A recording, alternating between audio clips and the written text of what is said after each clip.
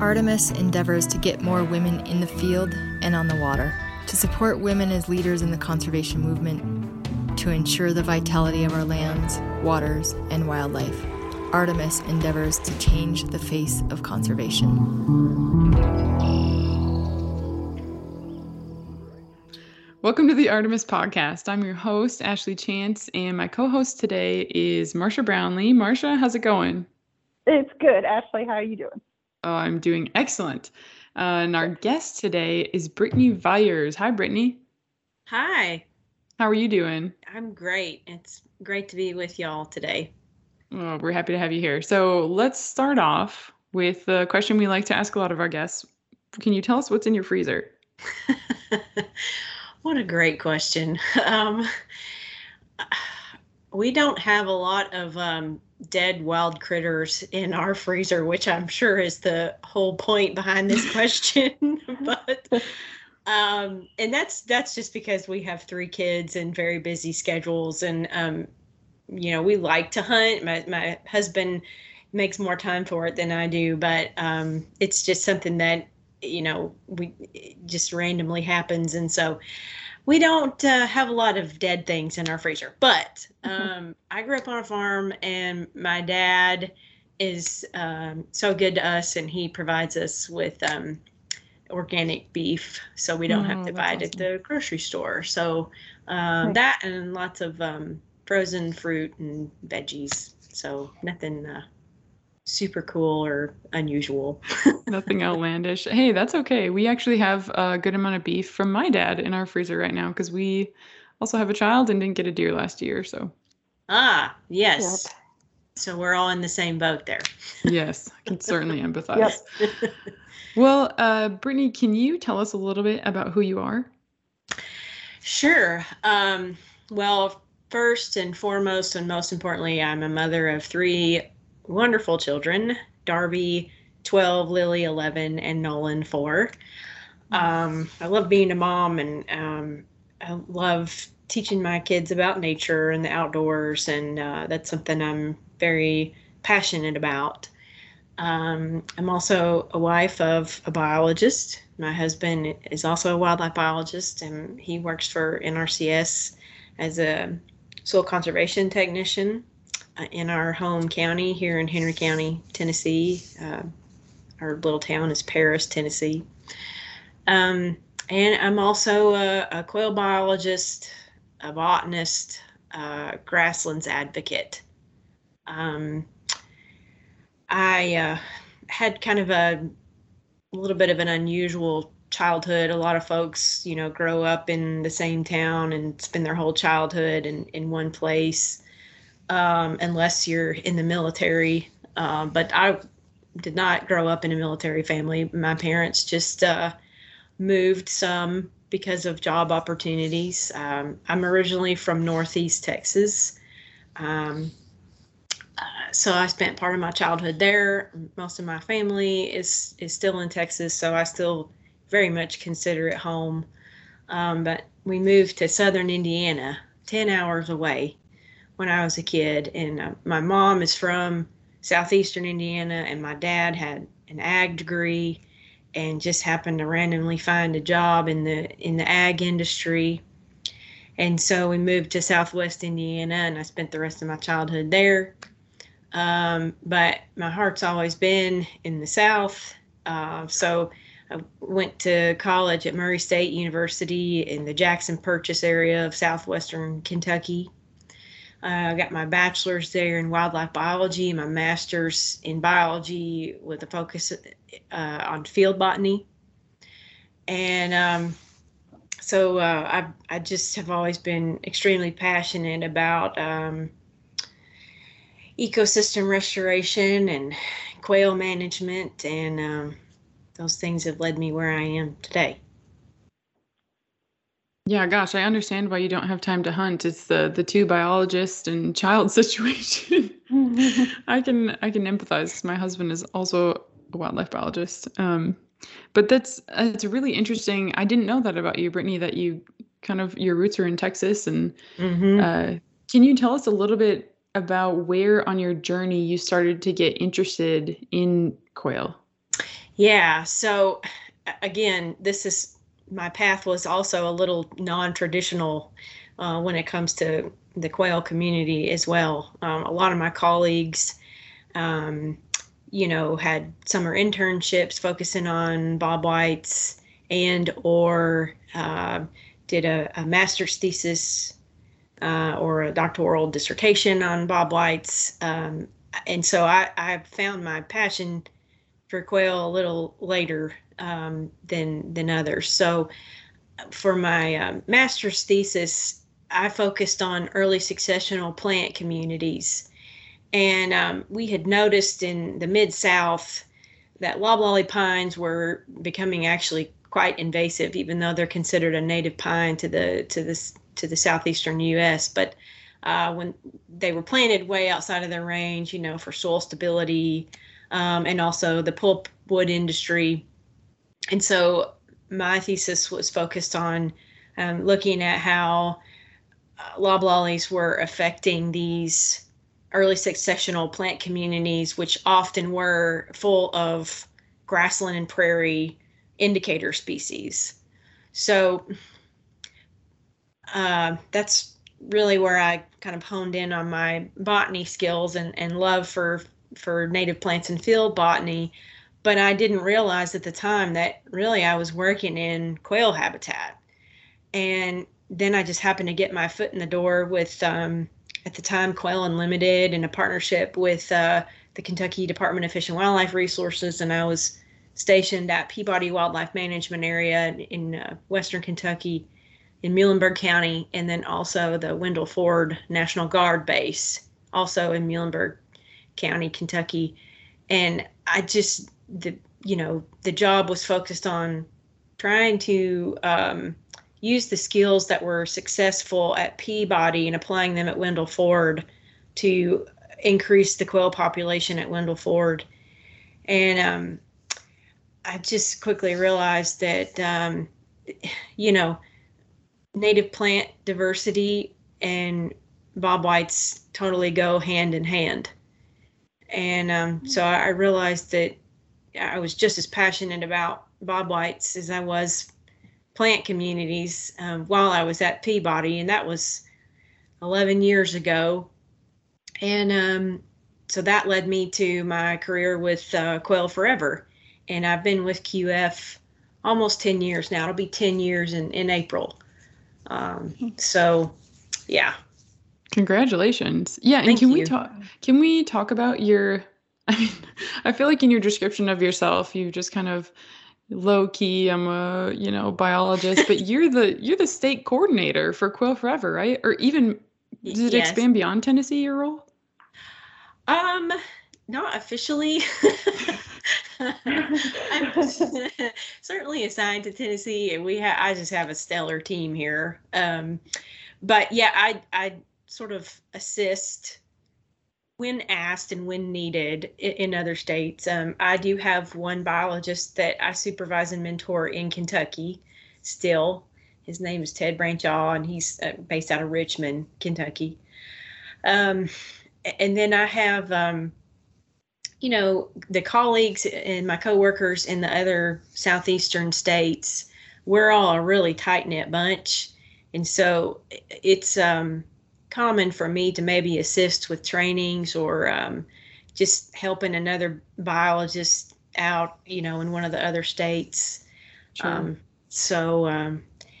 But so my path with QF started as a Farm Bill Biologist 1, bottom of the ladder, so to speak, in West Tennessee. And I serviced 11 counties in West Tennessee through the NRCS partnership. So I worked in and out of NRCS county field offices and assisted private landowners and the NRCS field staff. And then I did that for 3 years, and then I was a senior Farm Bill biologist for about 3 years, which, just means you've got more of a leadership role and trained quite a few other biologists. And also wanted to mention that I was the first ever Farm Bill biologist in Tennessee and really in the Southeast. So, whoa, The I'm not first saying that's ever? a brag. No, that's crazy because so coming up like through even undergrad, but certainly grad school, there's constantly those farm bill biologist positions are popping up all the time. I feel like, or they were through my time. Yes. Because I'm sure that as a result of a lot of great partnerships, there's funding available for them. Sure. But that's so cool. I didn't realize you were the first. Yeah, and I'm just making a point to mention that because Pheasants Forever, our sister organization, is much more developed as far as like partnerships go in the Midwest and out West, and so things have happened a little more slowly in the quail range for Quail Forever and our partnerships. Now it's blown up in the past 2 years, but for a long time it was just us holding down the fort. And so, I'm proud of the fact that we paved the way to a degree for, to kind of be viewed as a model for positions in the other southern states. Absolutely. Yeah. So after I was a senior farm biologist, I was a coordinating wildlife biologist, and I oversaw a Grasslands RCPP Regional Conservation Partnership Program that was funded through USDA and NRCS. And that was a multi-state position. I covered Kentucky and Tennessee and northern Mississippi and Alabama. And I did that for 2.5 years and then became the Tennessee State Coordinator last November of 2021. So can you give us kind of let's say bird's eye view, no pun intended, but just a little vignette on what the deal is with quail in the Southeast, northern bobwhite quail. And the reason that I say this is because Artemis began in the West, and a lot of topics that we covered for a long time kind of focused on Western species, Western landscapes. And we've been branching out a little bit more and more, but I feel like when a lot of our listeners hear quail, they might be thinking of some of those Western quail species, and the northern bobwhite is unique from that. So can you tell us a little bit about just the situation? Yeah, so northern bobwhites are definitely struggling throughout their native range, which is about 23 states, give or take some, depending on weather conditions.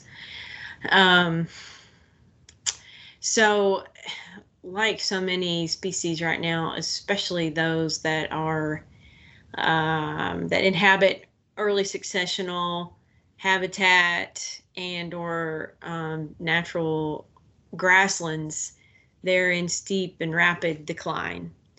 And so it's no surprise that the reasons for their decline are due to major habitat loss, destruction, lack of proper management. Of course, urbanization is always a factor with any population decline. But specifically for bobwhites, in the working lands and in the Mid-South and other parts of the Southeast, they lack escape and loafing cover. They have several components that make up or, sort of consist of ideal habitat for bobwhites: nesting cover, brood rearing cover. They have to have a really good bare ground component so the chicks and the adults have very good maneuverability. But the number one limiting factor is escape cover. And examples of that are natural shrubby cover, shrub thickets, old hedgerows, any place where a bird that is preyed upon can get away, so to speak.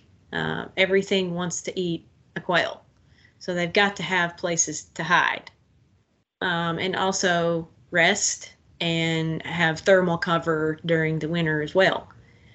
So and there's a lot of landowners that we meet with that will say, well, my land hasn't changed in 30 years, yet there's this rapid decline. What's going on?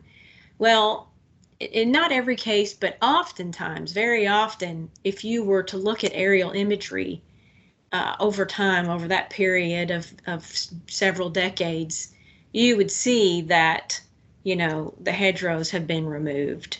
There's no more patches of Chickasaw plums or winged sumac or blackberry thickets. That's another really beneficial example of escape cover for bobwhites.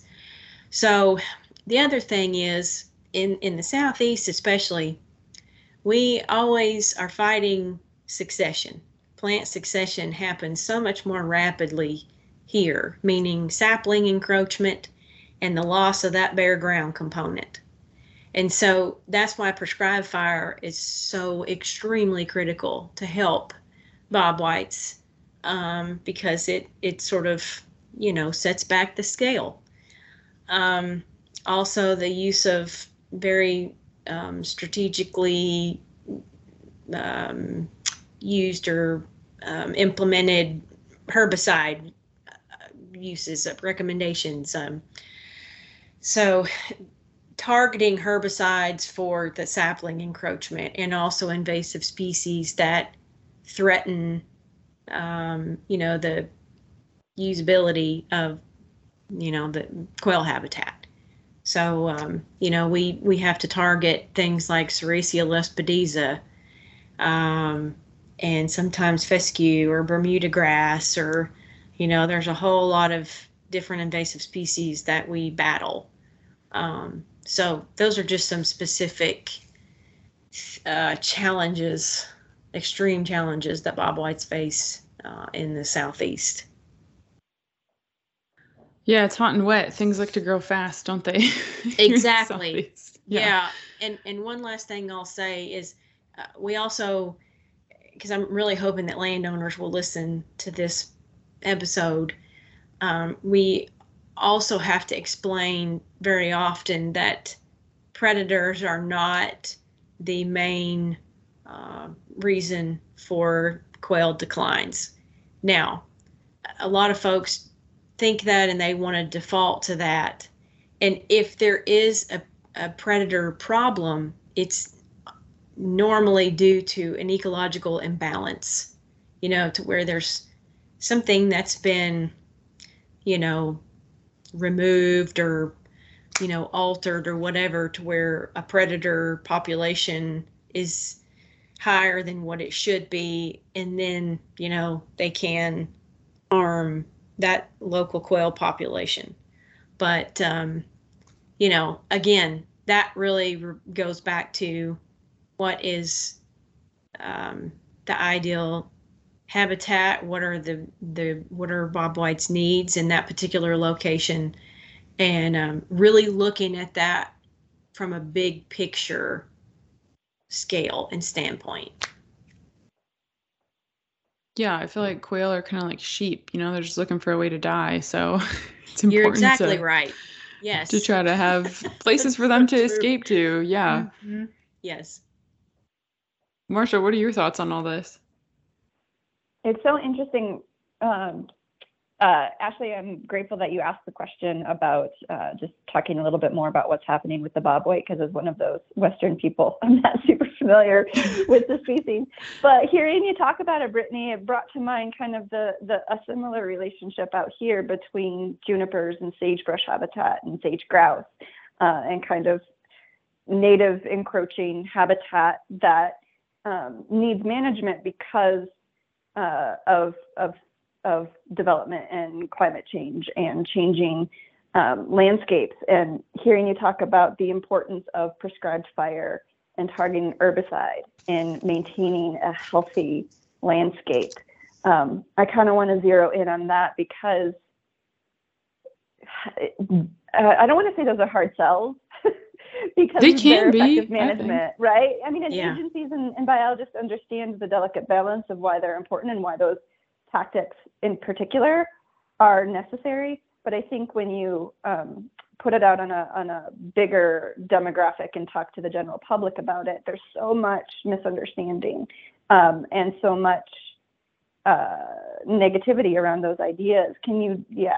I'm I don't know if I have a question, but I'm curious what your thoughts are on that and how, from Quail Forever's perspective, you talk to your community about those management tactics.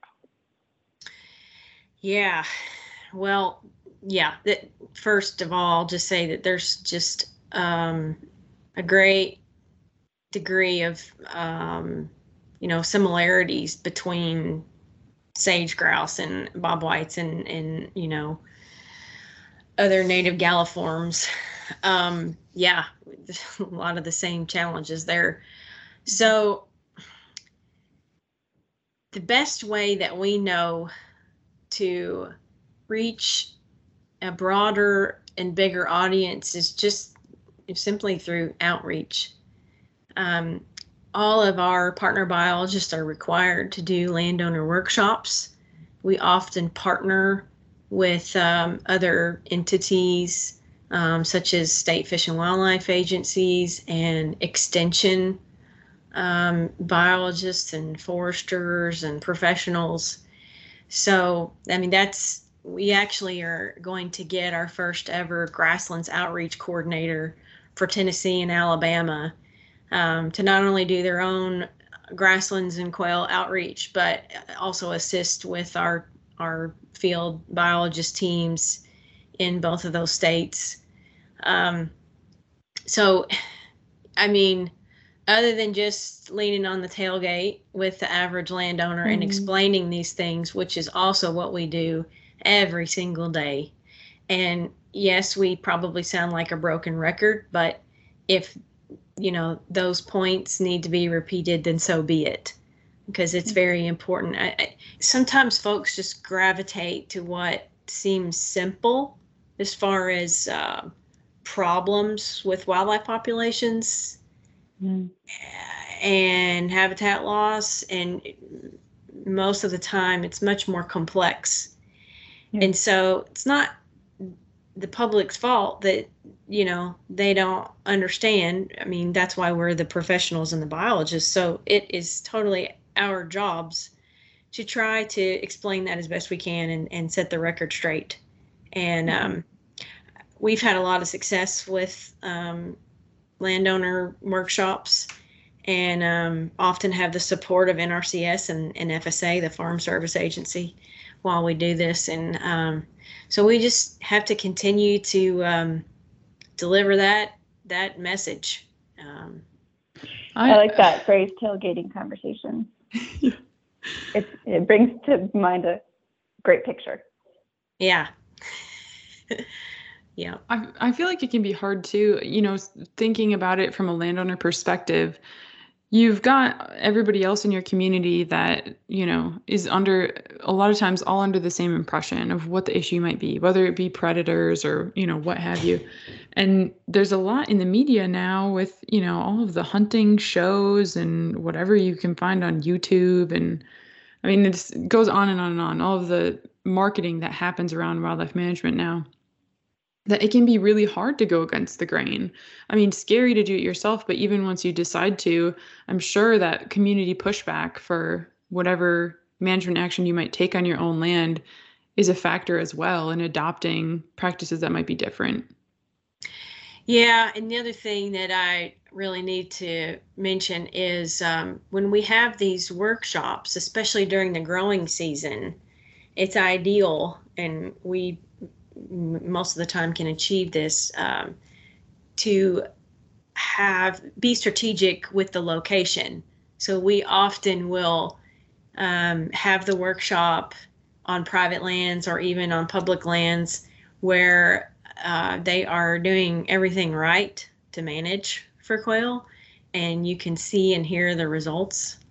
And so that's also very important, so that folks can actually see the result of that hard work and have it in a place that can serve as like a demonstration area. So, yeah, show them the proof. That makes sense to me. Yep. All right, we are going to take a quick break to hear from our partners. For 125 years, Rio has made shot shells for hunting, sport, and defense using their own premium components.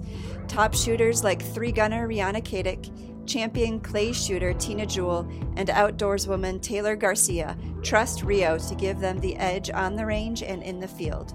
A full line of target loads like Star Team Evo, hunting cartridges like the popular Texas Game Load, plus an array of buck and slugs.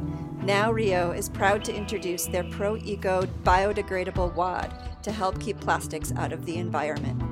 Visit rioammo.com for a complete line of 12 and sub-gauge products for your favorite game. That's RIOAMMO.com.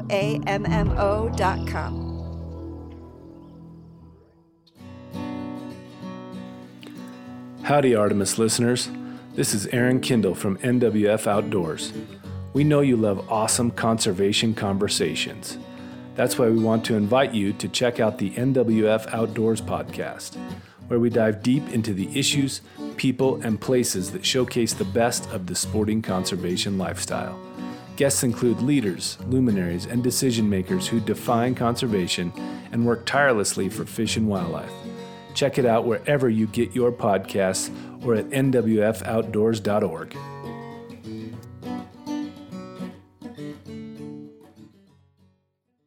And we're back. Marsha, I feel like you had a question before the break that you wanted to ask. Yeah, I had a quick question. I'm just curious about the North American Grasslands Act and how that might benefit the work that you're doing, or if it does benefit the work that you're doing. Yeah, so that's a great question. I think when everyone was working on that, the folks were thinking of the grasslands of the Midwest and West, and there's still a lot for folks to learn about Southeastern grasslands.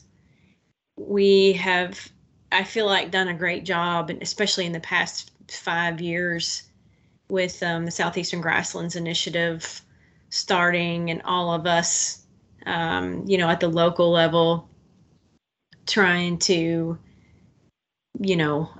share that message.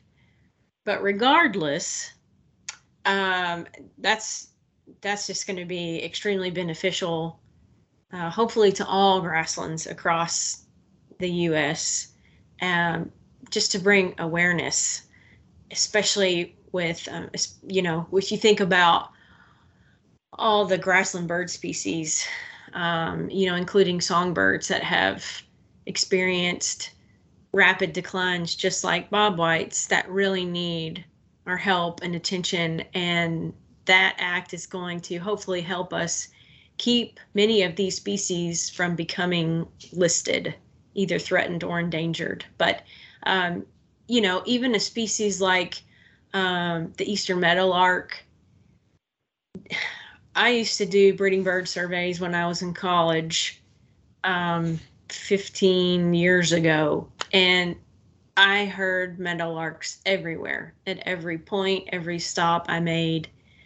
And, the percentage of decline that they've experienced, I think it's like 70 or 80%, since the 70s. Like, this is a species that is a habitat generalist that does not require, very specific needs. It can function very well and reproduce well in disturbed landscapes. And the fact that we are seeing meadowlarks decline at such a rapid rate, it's just extremely alarming. So we're very happy about that act and hoping that it will just shed much more light on all grasslands throughout the U.S. That's cool. Thank you. And I think, I think you're right. Hopefully it'll bring attention to the diversity of that ecosystem, because I think we often tend to look at habitat like grasslands, and again, just a similarity to sagebrush, we look at it and see it's like flat and desolate, and like there's not much there, and don't give due credit to the true diversity of the landscape. So yeah, at the very least, hopefully it just brings awareness to the beauty and depth of variety in grasslands. And even the existence, I feel like, I mean, I went to school in a, basic and grew up in the prairie Midwest. And so grasslands, or the vestiges of them, were the norm on the landscape there. And then, like, since I've lived in the Southeast, if I didn't have the formal training that I had, I feel like I would be blind to the fact that this place is even supposed to be dominated by grasslands. Like, there's trees everywhere. I don't know. I have to go looking for grasslands, I feel like, to find them here. So maybe even just that baseline, talking about what things used to look like and why it's important for them to trend back that way. So, and actually, I feel like there was that similar recognition with the Tennessee Wildlife Federation advocacy training that happened recently. Yep. Yeah, Brittney, we had Dr. Dwayne Estes come out and host a field day for some women here in Tennessee at the Catoosa Wildlife Management Area in the Savannah, and talked about, I mean, I learned a lot from that field day. It was incredible. And yeah, Marsha, you're right. I feel like there was a lot of light bulb moments for everybody that was out there that day, which was really cool to see. But that was only, a handful of really passionate sportswomen. So, Brittney, can you tell us what the public needs to know about Southeastern grasslands? Oh, wow. Where do I begin? Well, first and foremost, Southeastern grasslands have experienced over a 99% decline. Whoa. Across the board. Yes. 99%. Yeah. Oh, that's gut-wrenching. Yeah. And that really speaks to the point that you just made about, there's trees everywhere, and you're at Catoosa in the Savannah, not realizing that, that was historically a dominant ecosystem, so just getting folks to understand, like, hey, everybody, we could lose them easily, so we got to do everything we can. And I'm so proud that I have worked for SGI in my former position, the Southeastern Grasslands Initiative, that is. And as the coordinator, I still work with Dwayne on a very regular basis. A lot of our new partnership positions are in conjunction with SGI. So, Quail Forever and SGI's missions are just very synonymous. Yeah. Okay. So, I mean, I feel like you are perfectly poised to kind of send this message out to our listeners and everybody else. What is it that the public really needs to know about Southeastern grasslands? So the public needs to know about how much they've declined, but, primarily how special they are. So grasslands in the Southeast have the highest level of endemism, that's a fun word. Yeah.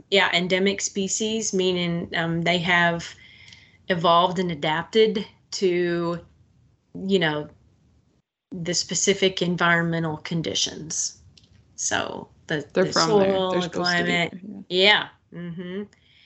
And some of our grasslands have even higher plant and wildlife diversity than those in the Midwest. So, yeah, and these places, they're just simply stunning.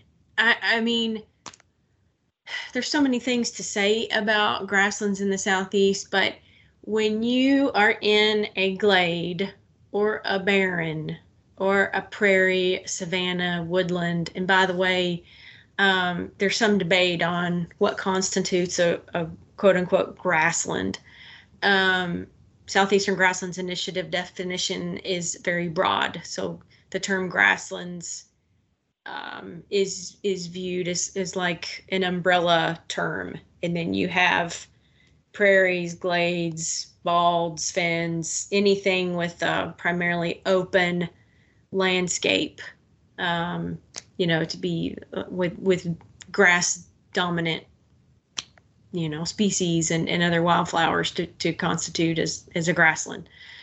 So there are many different categories there, and if the public could see these places, especially the ones that have hung on, have either been restored or maintained over hundreds of years, you would understand why they're so important, and just the number of birds and pollinators and other insects and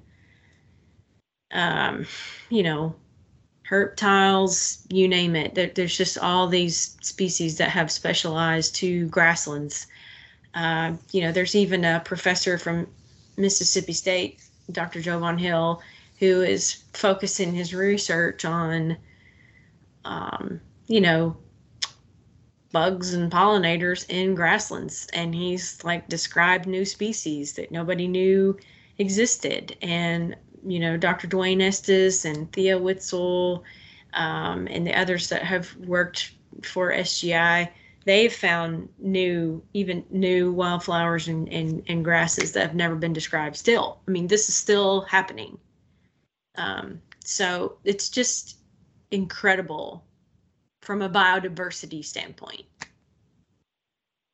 Yeah, I feel like, so in talking about like just the beauty of them, that imagery where it's, you can sometimes call it a parkland landscape, that at least that's how our realtor described it to us when we were shopping for homes in the backyard. It's a beautiful lawn, trees above. And that is something that I think is inherently, like, we as Homo sapiens are inherently drawn to, right? That's a really attractive type of landscape for us. You see it in paintings from, centuries back. It's like, I don't know, there's science behind why it appeals to us, has to do with being able to see predators and whatever else. Sure. But I feel like that anyone that goes there, like you said, Brittney, can immediately latch onto that and recognize just the awe-inspiring beauty. And I know it sounds like I'm waxing poetic here, because I am, but it's for a reason. I mean, they're beautiful. Yeah. And they're also kind of destinations, like you were talking about balds. Again, if you're not from the Southeast or haven't lived here for a while, you might not know what a bald is, but a mountain bald is place on top of mountains that there's no trees really. And we don't really know why. I mean, unless Brittney, you're more current on the science than I am. I don't think that anybody's really gotten to the bottom. There's hypotheses about why they exist and are able to maintain themselves for the most part, it seems like. But they're just beautiful. It's kind of like Lord of the Rings. You get up there and that's actually where my husband proposed to me, was on a mountain bald. So wow. These places that used to be, characteristic of the Southeast are now just destinations because they're hard to find. Absolutely. Yeah. Okay, so I have a follow-up question about mountain balds. Let's hear it, Marcia. What's up there? Because here in Montana, if it's above tree line, then it's just like rocks and shale and stuff like that. Yeah. What's on top of a mountain bald in Tennessee? Well, I can tell you what I've seen, and then Brittney can probably get into more of the science of it. But specifically, the one that we went to for this event, I said Lord of the Rings because it's a lot of like really close to ground greenery, like small, I guess some forbs depending on the time of year, but grasses. And then there's a bunch of rhododendron, which when it's blooming is like overpoweringly beautiful. I mean, it's so much color. And then, you have associated pollinators with all the flowers and stuff, but it's definitely rocky. I mean, the soil is thin, which I think is one of the leading hypotheses about why they exist. Trees can't really grow there very well. But I don't know, there may be also something to do with the chemistry of the soil because of the parent material that eroded into it. I don't know. Brittney, tell us. Yeah. Tell us what you know. Both of those things you mentioned are definitely main reasons why they are treeless. They can support shrubs, which is why you see all the rhododendrons and like little rhododendron patches, thickets, whatever you want to call them. So sometimes certain grasslands are edaphic, where the soil nutrients and just how dry the sites are prevent any deep-rooted, or not, I should say woody deep-rooted species from establishing. Of course, a lot of grassland herbaceous species are deep rooted, but so they're kind of like, you could think of like little mini deserts almost. Some even have, cacti growing in them, other endemic species to those, extreme soil conditions. So, that's pretty much the gist of it. Yeah, they're cool. You should go, everybody, if you ever get the chance. And I remembered what I was going to say before. So I'm going to say it now. We were talking about like the aesthetics of grasslands and these places that are disappearing. And I feel like oftentimes I've been with people who maybe aren't super knowledgeable about ecosystems or habitat management and will be in the woods. And, it's green everything everywhere, but it is actually a desert, in my opinion. Like, everybody thinks it looks so pleasing to the eye, but a lot of times it's either invasive species, or if it's kind of like a closed canopy mature forest, there's nothing to eat for anything there. Like, we talked about Alone recently on the podcast. If they had hosted the show Alone in one of those places, everyone would go home in very short order, regardless of the weather, because it's like, there's no food to eat. So that's another thing. I don't know, Brittney, if you've run into this, that I really wish a lot more people knew, is that, what we've been kind of taught to think of as like a nice wild place oftentimes isn't actually that nice for wild things.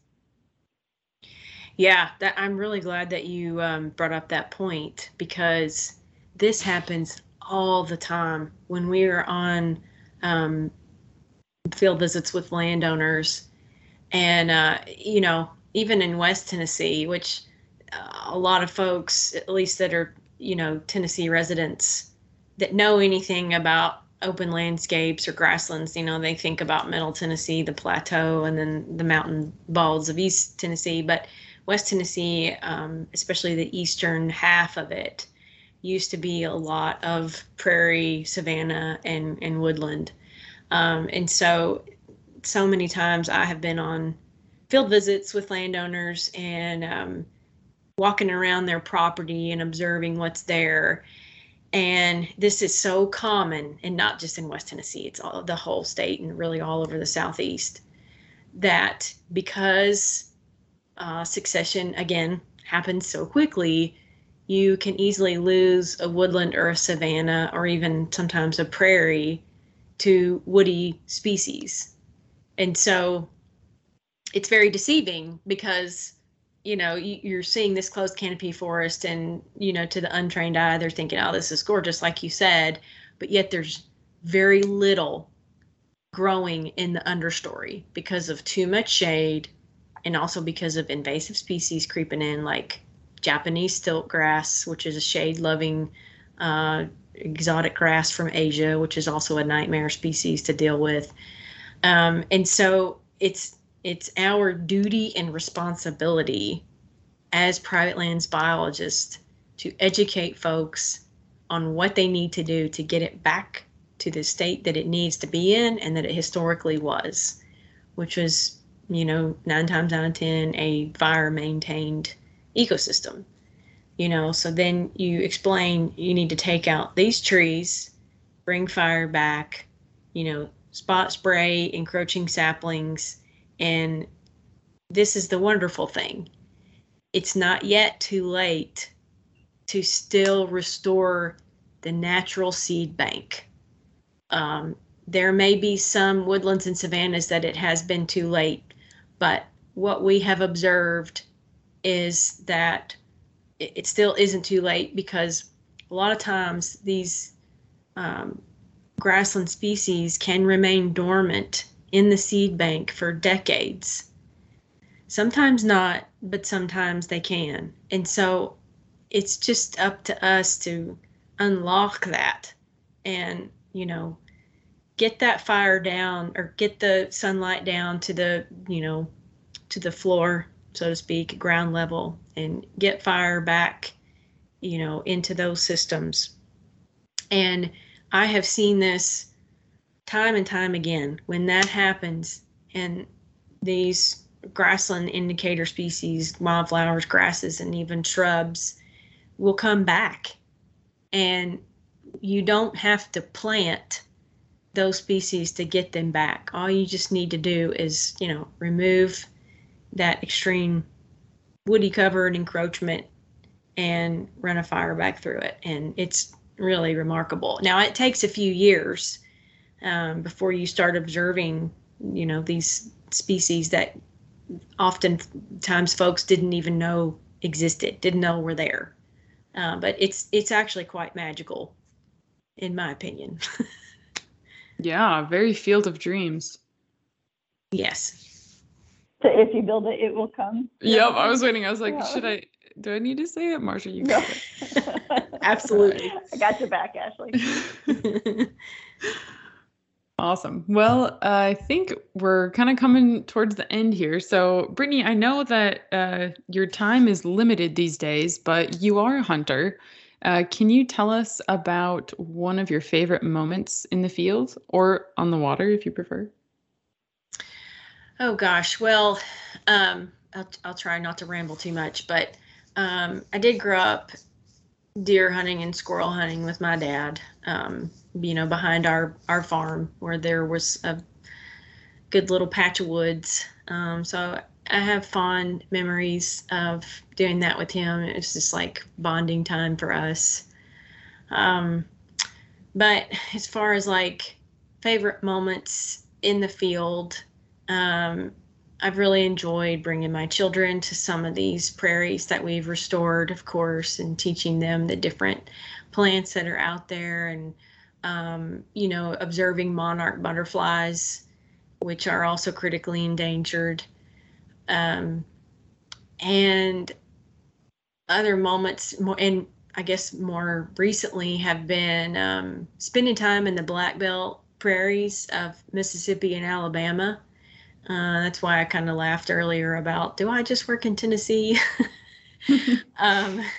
Yeah, so there's a couple down there, Mr. and Mrs. Bell, Mitchell and Hazel Bell, that are just really special to me and to our team and to Dwayne. And I recently got to visit their quail plantation with Dwayne about a year and a half ago, and I just absolutely fell in love with it. It's definitely a true prairie, lots of rare species. Dr. Joe Von Hill is doing some research out there from Mississippi State, and it's 11,000 acres. So it's unlike anything I've ever experienced, because it is like the true example of intact grasslands and a good quail population. So recently, about 3 weeks ago, we got to have our Quail Forever team staff meeting there.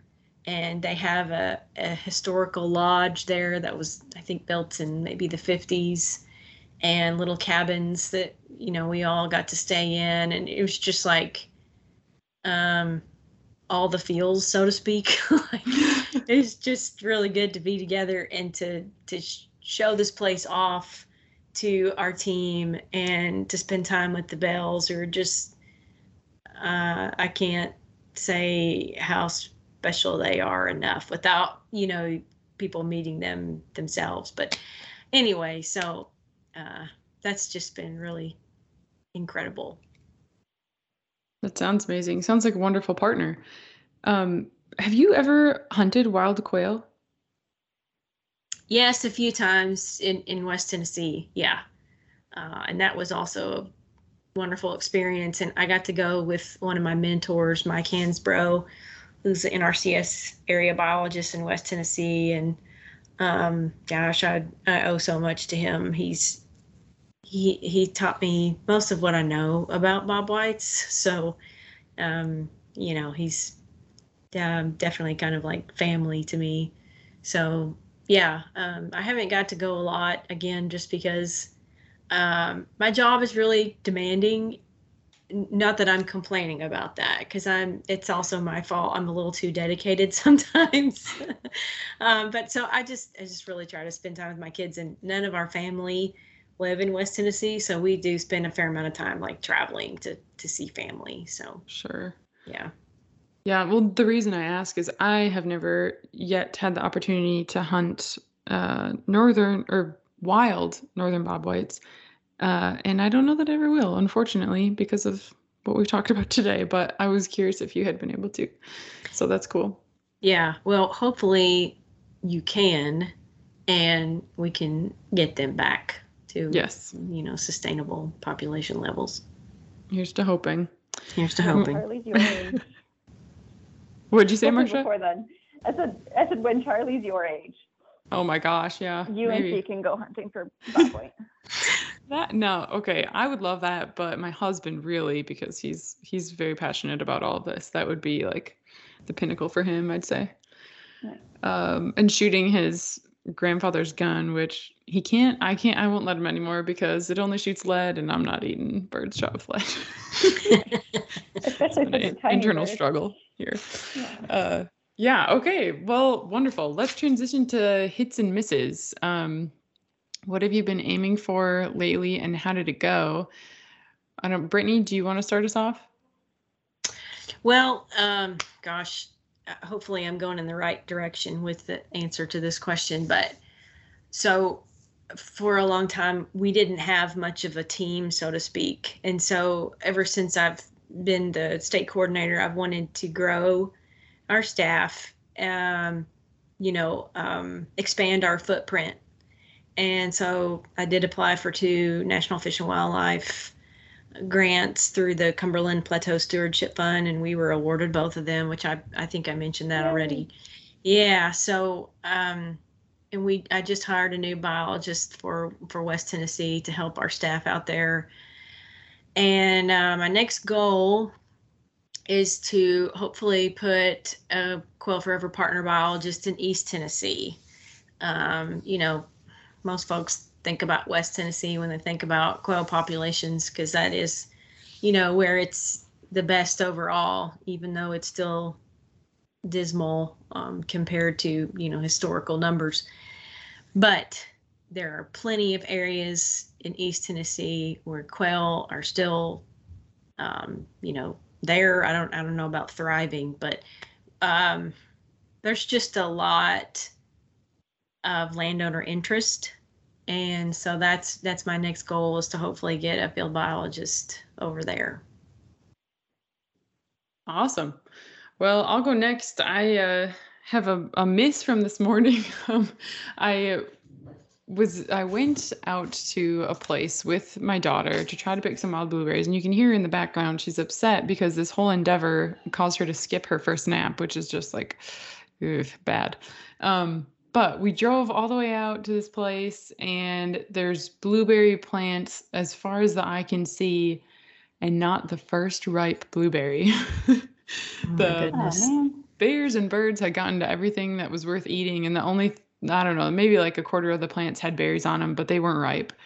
So I didn't bring a snack for her because blueberries are her favorite food, and I thought she was just going to be, eating them hand and fist, but I don't know. So then I sat down to nurse her because she was hungry and asking to nurse. So I did that, and I looked down at my lap as I'm holding her, and there's seed ticks crawling up both of my legs onto my child, and I'm just like, like I get her off, and I go to the tailgate, and we just strip down, both of us, to nothing besides diaper and underwear, and I shove everything in the back of the truck and get us in the cab. I do once over. I found like a couple more on her, but I think I caught it just in time so that I think I got a few bites, but I don't think she did.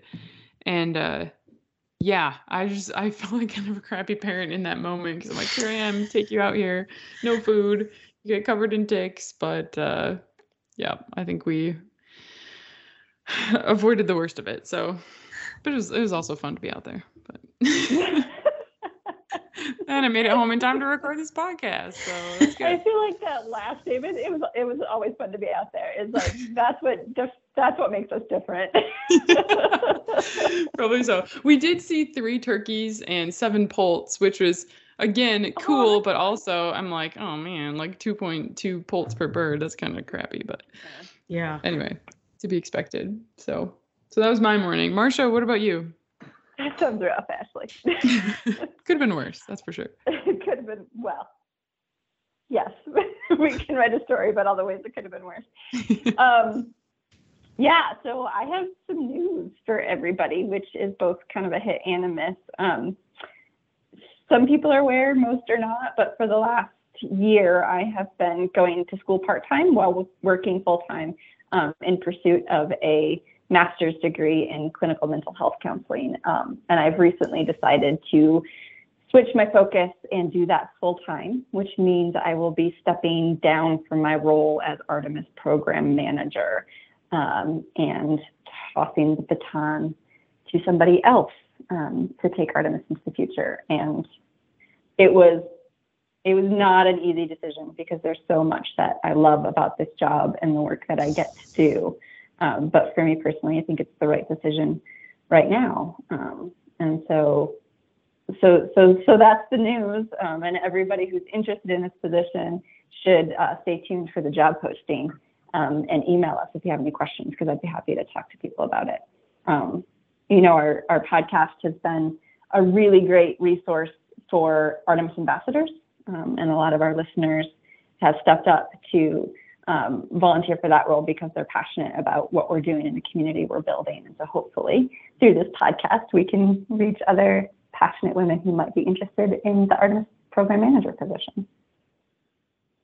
Yeah, here's to hoping. I don't want to scare anybody off that's interested in applying, because if you're interested, please do.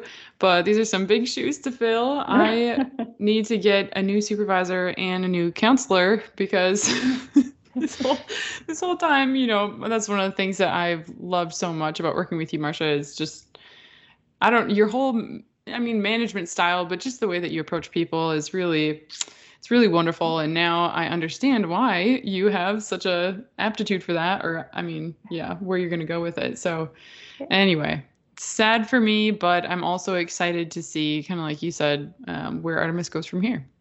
Yeah. And, I think Aaron Kindle said it best once. He's like, nobody ever truly leaves Artemis. Yep, that's true. So I look forward to staying a part of the community in other ways. Awesome. Well, we will certainly be talking more about this up until long after you're gone. But Brittney, I want to thank you for being our guest today. I feel like this is something that I've known about for a long time, and I feel like I want everyone to know about it. And you did such a great job talking to us about it that hopefully mission accomplished. Well, thank you. This has really been a really unique opportunity. Thank you very much for asking me. I'm glad to do it. Yeah, thanks, Brittney. I learned a lot. Yes. Thanks for joining us this week on the Artemis podcast. We hope you're having a great week. Until next time, be bold, stay curious, and get outside and watch out for sea ticks.